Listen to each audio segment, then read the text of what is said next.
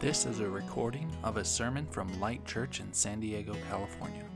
For more information, please visit lightsandiego.com.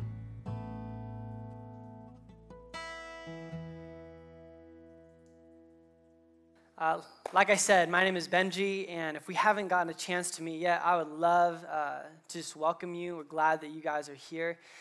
This is hopefully a place where you can come and feel welcomed and known, and we get to discover what this means to know Jesus and to follow Jesus together. And tell you what, before we dive in, let me just pray, and then we'll get started. Father, we thank you so much for tonight. We thank you for who you are. Lord, thank you for the story that you've told and are telling. God, we ask that tonight you would make clear to us who you are, Lord Jesus, and then who we are in the midst of the story that you're telling. Lord, I ask that you would continue to open up our hearts, Lord Jesus, anything that would distract or anything that's just kind of weighing on us, Lord, we just ask that you'd allow us just to put that aside for a moment and let you speak to us. God, I gladly get out of the way. Lord, that you would be the one who speaks to our hearts tonight. In Jesus' name, amen. Amen. Well, it is fun to get to be here each week because we get to continue a conversation that we began January 7th. We are in the middle of a series called The Narrative of Light. And what we decided to do to start this new church, to start Light Church, is to talk about this theme that we see throughout Scripture of light. We see in the very first verses of the Bible and the very last verses of the Bible. We see it as the way that Jesus introduces himself to the story in John. And so we see this as a thematic kind of expression throughout all of Scripture. And we really see this as not just a single theme in Scripture, but really ties in together the whole narrative of Scripture itself.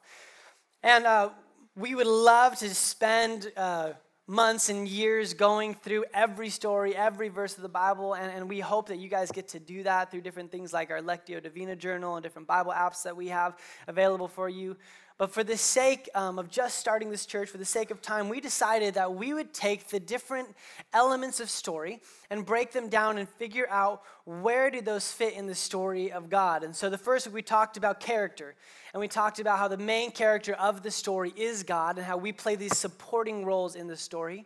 The second week we talked about setting and kind of this thing that we often gets overlooked in the story, but how crucial it is that when God starts this story, he doesn't start it with anger, with chaos, with disorder, but rather he starts it with what Jewish people call shalom, everything in its right order. It starts with paradise. And that tells us so much about the story that God is telling, not just of where we were, but where it's headed as well. Last week was a really crucial part of understanding the story of God because we talked about foreshadowing, which takes place in Genesis chapter 3, which is kind of almost like a mini version of the whole story of God. It talks about God's love for humanity, humanity's choice to step away from God's best for them by choosing to take a fruit and eat that against God's will, and how that welcomed sin into the story. And that as sin entered in the story, so did shame. That when we sin, automatically we become hiders. But we also found out in this foreshadowing story that God became a pursuer. And not only does he chase down Adam and Eve and not discipline them and give them death immediately, but rather sacrifices an animal so that they could be covered in their shame. And all this is a picture pointing forward to the rest of Scripture. But tonight I have to tell you, we have quite a job to do because tonight we're talking about conflict. And so the text for tonight is the entire Old Testament. So my brain has hurt so much this week because we can't talk about conflict without talking about the whole of the Old Testament, because what this lays out, and if you don't know, if you're new to the Bible, it's really broken up into these two movements. The Old Testament, which is what the Jewish people consider their Bible or their Tanakh, and then there is the New Testament where Jesus enters the story, and we believe that Jesus is what the Jewish people called the Messiah, or this promised one that would come. But the Old Testament is this narrative that goes on and on and on, and it takes place over hundreds of years, different cultures, different people, different stories, but it actually strangely tells the same story on repeat. again and again and again and again. That's what we're going to be talking about tonight, is how do we understand what this conflict is, and why is it important to understand conflict? And the reason it's important to understand what the conflict is, if we don't have a clear and accurate view of the conflict, we cannot have a clear and accurate view of the rescue. This is huge. If we don't have a vivid understanding of what's broken, then we really don't know what God is trying to fix. And a lot of times people maybe shy away from the Old Testament because sometimes it's hard to digest. It's really hard to read through some of these stories, and some of them, quite frankly, are very confusing, and I don't even know where to put them. But what I do know is this, is the more I dive into the Old Testament, the more I dive into the story of Israel, which is the Old Testament, the more it brings clarity to what the conflict of humanity is. And the more I understand what this brokenness that we have in humanity is, the more I become thankful for what Jesus did, which will come in the next couple weeks. I don't want to get ahead of myself, but tonight we have to get this view of conflict. And believe me, it's not going to be like doom and gloom. You're not going to leave here depressed, because even in the midst of conflict, God is present and redemptive throughout all of it. But we have to understand what the conflict is, and I couldn't think of a better way to illustrate how important it is to know what the conflict is than when I first got married. And when you first get married, you are introduced not only to this person, but you all of a sudden are their roommate. And so I knew Jen. We had been friends for a couple years, and we had dated for a year. But when I became her roommate, I got to know a whole different side of her, and I was introduced to a pretty major conflict that happened in our marriage, not between us, but something that happened to us that shook me pretty bad. And so we're newly married, and I'm young. I'm 20 years old when we got married, right? I'm a baby. And I don't think I'm a baby, right? I think I'm like the man. But the reality is I'm just learning how to shave. And so I can't even buy champagne at my honeymoon, true story. And so I'm this 21-year-old kid who is now married, pretending to be a man. And Jen wakes me up in the middle of the night, and she stirs me, and she says, "Benji, someone's in our house." And all of a sudden, like, fear grips me. Right? I mean, like, talk about conflict. All of a sudden, I'm like, that's my job. Like, I'm the answer to this conflict. Me. I mean, I know what you're thinking. Like, God has blessed me, right, with this natural physique that would just intimidate any intruder. This is not a joke. But I was even smaller when we first got married. And so all of a sudden, I'm like, so I wake up and I shoot up in the bed, and I'm like, oh my gosh, this is me. This is my time. Like, I'm the protector of my home. So I go in our closet, and we live in this like 600 square foot apartment, 2-bedroom. It's like this small little thing. And I grab my putter out of my golf clubs, and I start going through the house, and I just think back to every Mission Impossible movie or James Bond movie I've ever seen, right? So I'm like behind the doorway, right? Like, just ready. Like, I'm like, I don't know what's about to go down. And so I clear the house, right? And there's no one in there. And I go back in, and I'm like, Jen, no one's here. And she's like, okay. And she goes back to sleep. I'm like, whoa. I'm like, what was that? You can't just tell me someone's in our house. Like, she was so sure of herself. And the next morning, I'm like, hey, that was pretty crazy last night. And she's like, what? I'm like, you thought someone was in our house. She's like, what are you talking about? And I realized in that moment that the conflict was not someone was in our house. The conflict is I married a sleep talker. True story. And how I handled that conflict from that moment forward has become radically different. It's true. I mean, this happens to this day, where she'll and she just shoots up like 0 to 60 in bed, and she's like, are all the doors locked? And now, rather than being like, I don't know, let me get my golf club again, now I'm just like, yeah, honey. She's like, okay. She just goes back to sleep. Because I've become aware through familiarity that really what the conflict is presenting itself. And what's interesting is, I think a lot of times when it comes to our own spirituality, we all have an idea of what the conflict is. But sometimes the conflict we think we're facing is rooted in something totally different. Maybe when we think we're about to face an intruder, you're just facing a sleep-talking spouse. And so today I was looking through an article, and the New York Times had this headline, and it said this: sexual harassment, carbon levels, election interference, football concussions, toxic workplaces, death tolls, corporate cover-ups. And then the next line says, like, we'll find the truth. New York Times is advertisement for the New York Times. And here the New York Times, one of the most prolific magazines and journalism magazines that our time has, is telling you we'll find out the truth, but it never tells you where that conflict came from. And this is what Scripture does an excellent job is that no other reading will ever give you, is the why. Why is our planet and our worlds and our neighborhoods and our marriages and our workplaces undergoing so much conflict? And when we look back through scriptures, there's really three reasons that Scripture tells us why conflict exists, whatever your conflict is. Right? The first one that we understand is that creation, since the fall, creation is now compromised. That's number one. And you can read about it in Romans chapter 8, verses 22, that there's something in our world that's broken. Isaac Newton coined this in a really scientific way, the second law of thermodynamics, the law of entropy. Everything is breaking down. There's something just in our world that's wrong, right? Whether it's natural disasters, or whether it's sickness and cancer, whether it's famine, there's something in our own biology that is broken, that the world around us is fractured. And that's one of the reasons why there's conflict. The second reason there's conflict is there is a very real enemy, that serpent didn't just go away. And that even after Jesus, Paul refers to him as the prince of the power of the air in Ephesians chapter 2. So there is a real broken world. There is a very real enemy.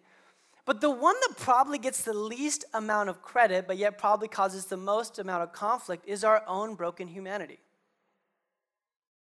I mean, if we really look at it, if we really trace back what is wrong with our world, these headlines that I just read from the New York Times, so much of it is a combination of these three things, but so much of it is us. There is something broken in us. And again, if you're with me, you're like, wow, this sounds kind of depressing. Please stick with me, because if we can't understand what's broken inside of us, we can't understand the kind of healing that we need.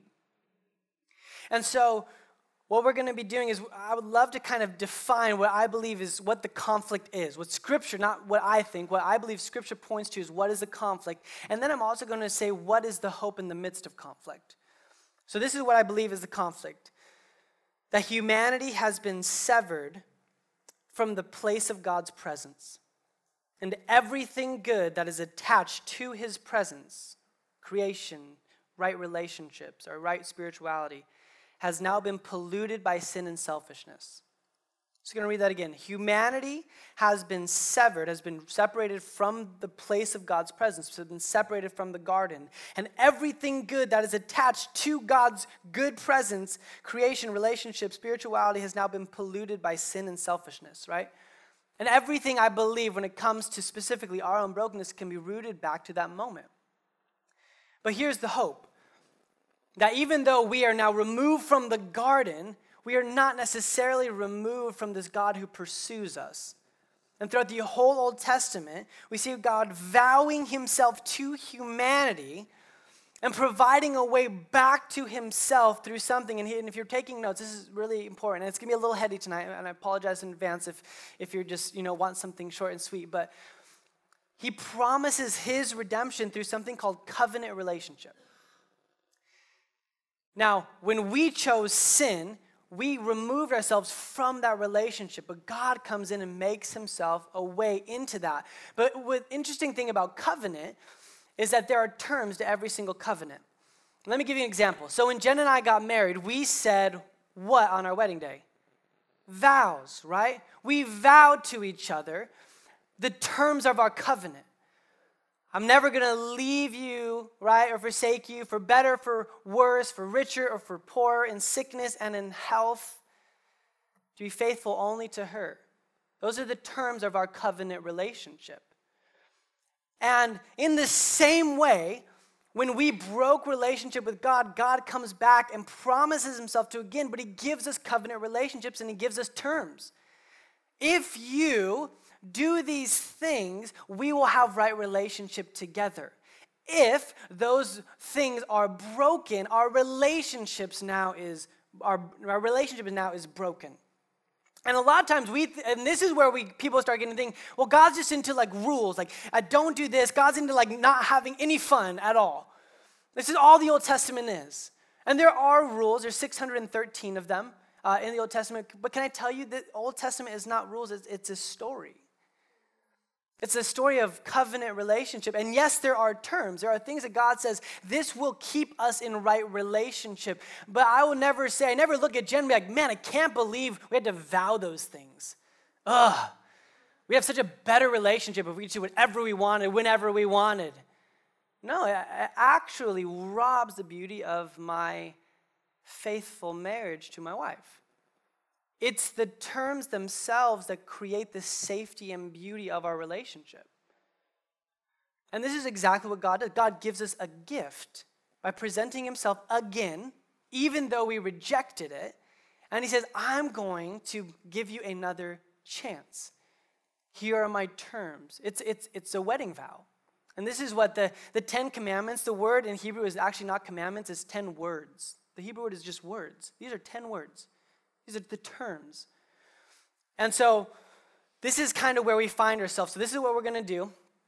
I'm not going to take more than 5 minutes. So if you guys can stick with me, we're going to have an overview of the Old Testament. Okay? You ready? If you're taking notes, you can. I think it's actually on the screen right here if you just want to just take a picture with your phone. This is a gross oversimplification of the Old Testament, okay? This is not exhaustive at all. There's no way you could span the entire history of a nation in 5 minutes. But hopefully this gives us a primer for the kind of relationship that God set forth to bring it back, okay? So you guys tracking with me? So here we go again. The passages are here if you guys want to look these up. So the first things that happen in the Old Testament is after the garden, things go from bad to worse. And this happens mostly on an individual scale. So we see Adam have sons who then commit murder, who have more sons who commit more murder. And then all of a sudden, it goes down even to where the flood happens and it says, every single intent of the human heart was bent on evil. Think about that. There was not one desire in man's heart other than evil.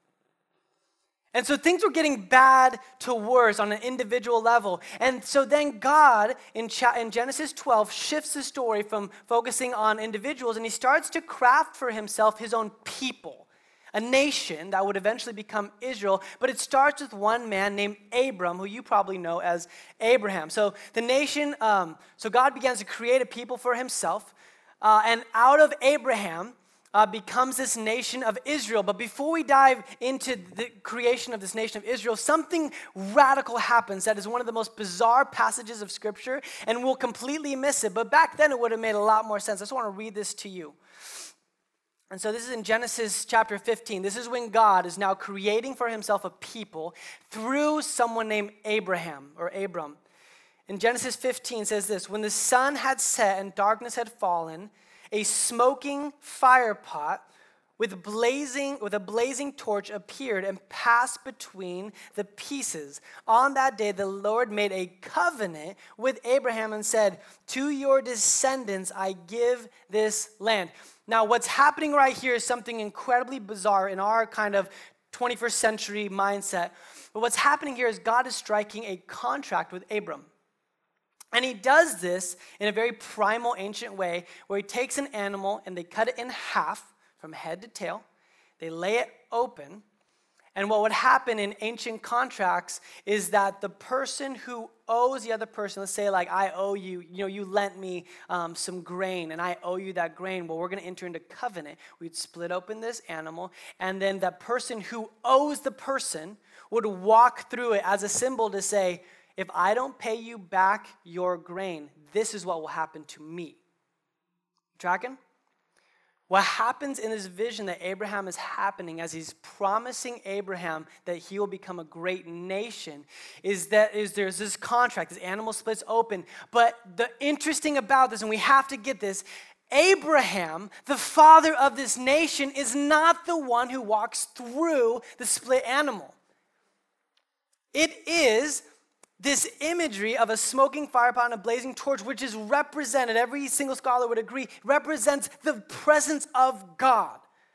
So God is promising himself to Abraham, I'm going to make a people out of you that's going to bless the whole world, but I'm not going to put you on the line for it, I'm going to put me on the line for it. And this is huge because we're about to watch this nation fall on his face again and again and again, but what's happening is that he does not only hold them responsible, he actually holds himself responsible. I'm not going to give up on you because I remember this covenant I made with you. I remember the terms, and the terms are on me. So he promises Abraham this land, but before they get into the land, these people go into Egypt, and so the nation of Israel is really birthed under the oppressive rule of Egypt. And they go from a few families to tens and tens of thousands, hundreds of thousands of people. They become a nation 400 years under Egyptian rule. Well, under this rule, as they get bigger, Egypt gets more scared. They get more oppressive. And so what they do is they start saying, you know what, let's just tighten up the grip. Let's make sure things get worse for them. And so the people of God begin to start crying out to him saying, remember us. And God sends them a rescuer and a deliverer named Moses. Now, this is the most heroic patriarchal figure in Israel's history. Moses shows up on the scene, and we begin to see God demonstrate massive power over the oppressors. And so this strong nation of Egypt now is underneath the thumb of this God, under this nobody nation, is now rescued and redeemed out into the wilderness. And this is where God really begins to start establishing his relationship with his new community, his new people. It's the first time we see God give rules, not just do's and don'ts, but he teaches them this is how to be a nation civilly. This is how to operate religiously and spiritually. This is how you are to conduct yourselves relationally. He literally, and this is what's amazing. I mean, even if you're not a Christian, read the Old Testament. It is the blueprint for a nation. It's powerful. God, Yahweh, shows up and he's building this very weak, kind of nobody, nomadic people. And he says, you're my people and I'm going to be your God. I've promised myself to you. But this is where things get a little fishy, right? You're like, wow, this is amazing. But as soon as they leave Egypt, God's people begin to doubt and complain about why God even rescued them in the first place. And so they complain about water, they complain about food, and God gives them water, and he gives them manna, and then they want meat, right? I totally identify with that. And so he gives them quail, right? He literally starts showing up on them, but this pattern of complaining and doubting takes place over the next hundreds of years. So one of the things we come up to is the people look around them. Israel's growing. They've now moved into the promised land. They've become a people, and they're looking around. They're like, everyone else around us has kings. Why don't we have a king? And the answer is God's like, I wanted to be your king. Did you know, like King David, King Solomon, do you know that I believe it was never God's best intent for Israel to even have a king? Because he wanted to be their king. He wanted them to be a nation of priests. And we can even read about this if you guys ever have time. Go to 1 Samuel 8, verses 49, and you see Samuel brokenhearted that they're requesting a king. But He grants them that, just the same way he granted them water and manna and quail. You want a king? Here's your king. And so here's God doing everything for them, and they're doing nothing for him, but he continues to give them what they want in their doubting, in their complaining. He's like, here, I'm going to give this to you. And this is what happens next as they begin to start having kings. And David really is kind of the pinnacle of Israel's history under the Davidic kingdom. But even David is filled with affairs and murder and scandal. It's not pretty. And it just gets worse. And so what happens is David's son Solomon begins to start taking wives for himself. And those wives are not just because he likes women, but he's trying to gain power. But as he's inviting these women and these other nations in, they begin to start, and this is huge, diluting and polluting the covenant that God gave them. They're worshiping other gods or inviting other ways of other idols that have come into place. And all of a sudden, we're watching God's people just decay more and more. And God is still in it. He hasn't abandoned them, even though there's terms. But things get worse. There begins to be civil war, and the nations split. Israel's to the north, Judah's to the south. Israel's the first one to go. They get captured by the Assyrian army and eventually to Babylon, and then Judah's after them. And it's in those moments where the people go from just diluting and polluting God's will, and they just start literally rebelling against God. And this is where the Old Testament ends. The Jewish Bible ends with God's people in exile under another oppressive regime. But it doesn't just end in a sad story. It ends, and this is really huge if you're taking notes, it ends with prophetic hope. It will not always be this way. And so this is what I want you to grab a hold of tonight. And this is just a summary, right? So God's covenant people respond to his liberating activity in their life by doubting and complaining, diluting and polluting the terms of the covenant, and disregarding and rebelling against God. Stephen Furtick, who's a pastor on the East Coast, says this: sometimes it's easier to get Israel out of Egypt than it is to get Egypt out of Israel. And that's essentially the story of Israel. I mean, they've been freed, but they still operate under these ways. And it's funny, it all goes back to they have a hard time trusting God. It's the same thing Adam and Eve did. And so this is where they are. But this is where we're going to give Israel a break, and let's just start looking at us a little bit, okay? If you're writing this down, this is what you need to know. We are Israel. Before we walk out and be like, man, I can't believe the nation of Israel really struggled. Whew, thank God, we are so much better.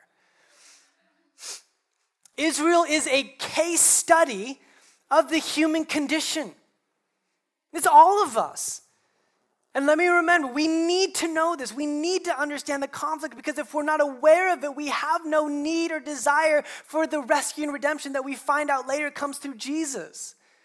But this is what's crazy, is that even in our doubt and our complaining, even when we dilute the words of God or we add to the words of God, even when we outright rebel against him, what we see in Israel's story and what we find out in our own story is God doesn't go anywhere. He's still there. He promised himself to this people, and he promised himself to us. And so if you're here today, you don't follow Jesus, you don't even know why you're in this place, you don't know why you're listening to this message, and you're like, I'm far away from God as possible. Can I just say, God is not far from you? There's nothing you could do. No amount of rebellion, no amount of complaining, no amount of doubt that could ever make you go farther away from this God who's radically pursuing you. One of my favorite stories in the Old Testament that illustrates this perfectly comes at the very end of the Old Testament. Right? This is when Israel is at its lowest, and God does something radical. If you have your Bible, turn to Hosea chapter 3.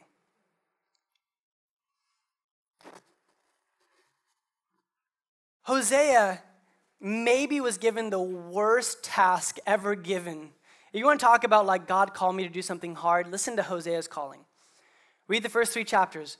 So God shows up, Hosea is a prophet, and he says, Hosea, I would like for you to go and marry a prostitute.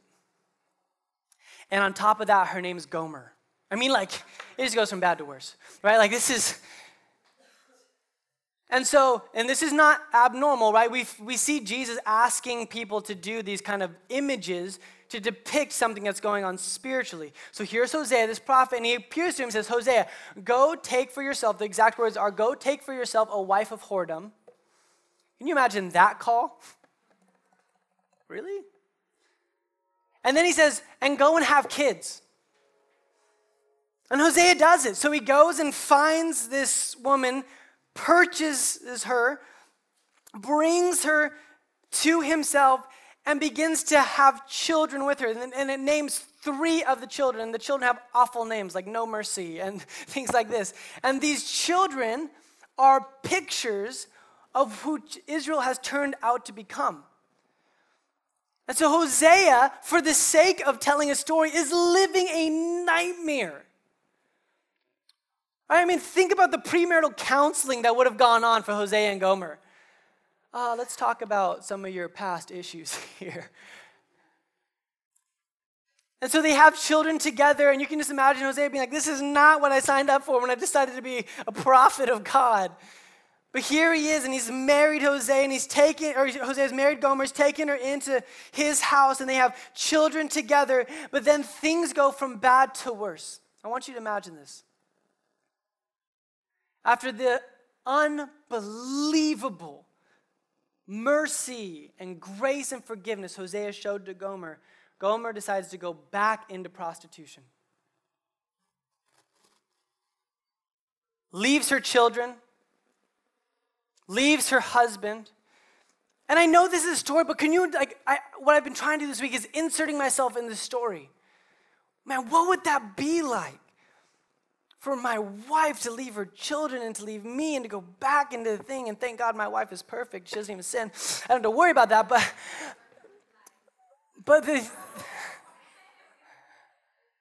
I'm like, if we can imagine himself going, and then this, and so God speaks to Hosea. Can you imagine? Hosea is probably like, well, I knew this was coming.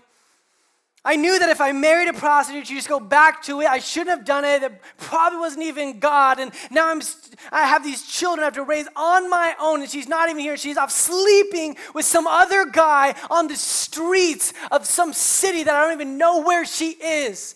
And God speaks to Hosea and says this, the Lord said to me, go show your love to your wife again. Though she is loved by another man and is an adulteress, love her as the Lord loves the Israelites. Though they turn to other gods and love the sacred raisin cakes. Those are the worst, aren't they? Those sacred raisin cakes.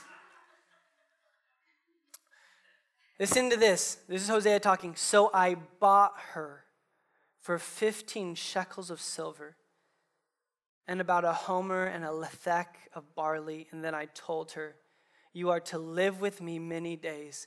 You must not be a prostitute or be intimate with any man, and I will behave the same way toward you.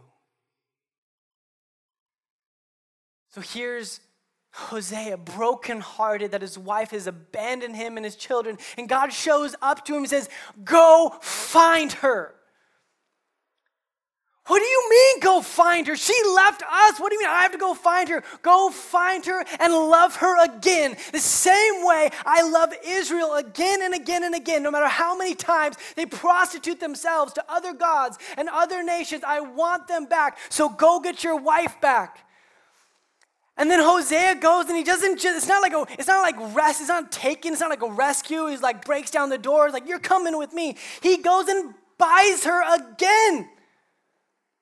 He's spending more of his own money that he probably didn't have a lot of as a prophet, and he gives everything he has so he can get his adulterous, cheating wife back home. And he looks at her and says, you're coming home with me, and I want you to stop giving yourself to other men, and I will not give myself to other women. You're mine. Live with me. And God says, this is me to Israel.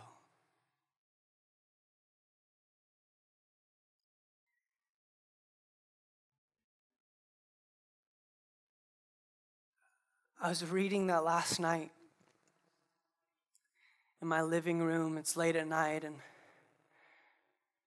I'm literally like weeping. My God, that just doesn't make any sense to me. You gave us terms, and we broke those terms. And you still come back again and again and again. And my friends, don't get me wrong. It doesn't mean that there's not consequences. It doesn't mean that the sin that we sow does not reap in death and destruction in our lives. But what it does mean is there's nothing that you could do. Please hear me. Nothing you could do that could ever make you outrun the love of God. And what I love about this is before Jesus even shows up on the scene. He's there. He's been there since the beginning of creation. But here we are. And every one of us sitting in these chairs, if we're honest with ourselves,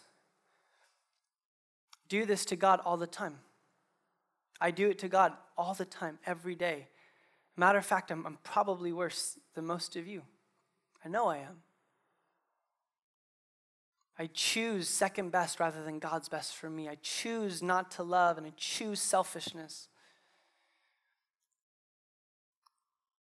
But it's in, please hear me, it is in the vivid reality of conflict that the very powerful love of God comes alive. There's nothing you could have done, will do, are doing right now. There's nothing that someone outside this building is doing, will do, that could ever make them step outside of God's character of pursuit and love. And so the question is, how do we respond to that? How do we respond to that kind of love that does not make sense? One is stop eating sacred raisin cakes. All of you. Just kidding. I think the first thing we can do is we become aware of how much we need that kind of God in our lives. Just become aware of your own brokenness. But notice the difference. This is not feel shameful. This is not beat yourself up. This is not make yourself feel small. No. This is become aware of just how human you really are so that you can become aware of just how loving God is. David Benner is an author, and he wrote this book called Surrender to Love, and it's one of the most brutal books I've ever read. It's short. But one of the concepts that he says is he quotes St. Augustine when he says, you cannot know God until you know yourself. And I hated that phrase. I'm like, what are you talking about? Like knowing yourself? Like, of course you can know God. He reveals himself through Scripture. But the point he's trying to make is this. Until you know just how broken you are, you will never understand how deep God's love is. God is not loving and accepting of your best version of yourself. God is not loving and accepting of Israel's best version of themselves. It is in their prostituting of themselves that he chases them down again. It is when we deliberately say, God, I choose to walk away from you, that he says, I'm coming after you again. And if you're new to church, if you're new to Jesus, this whole idea of God, this is who we will talk about every week. This is who we'll sing about. This is who we live our lives around, is this God that identifies himself as love itself. This is what I'd like for us to do. I'm going to invite my wonderful mother-in-law to come up here. She's going to play piano. And let's just pray. If you're sweating, it's probably the Holy Spirit just anointing you right now.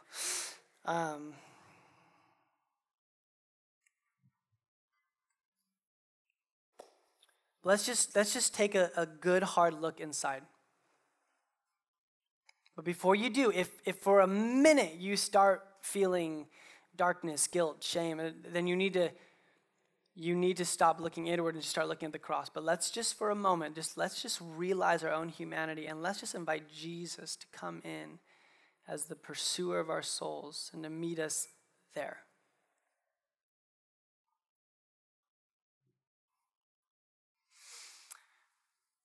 Father, we just ask right now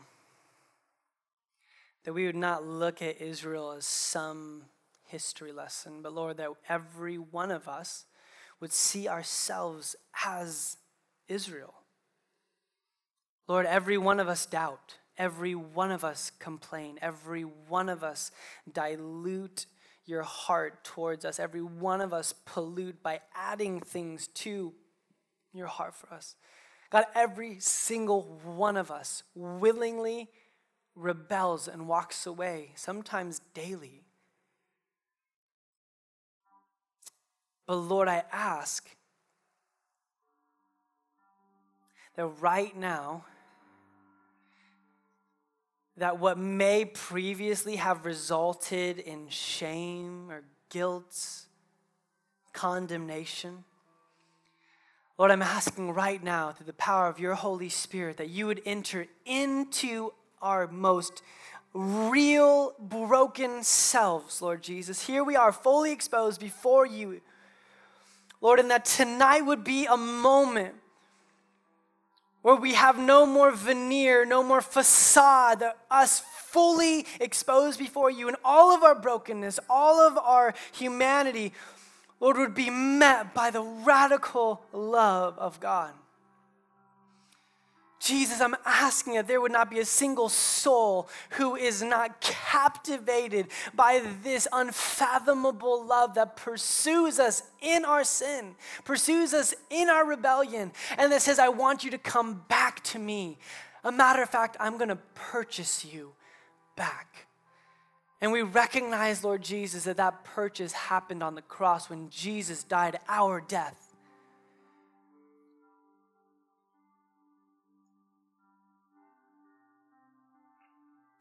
Thank you, Jesus. If while everyone's closing their eyes, if that's you tonight, you've been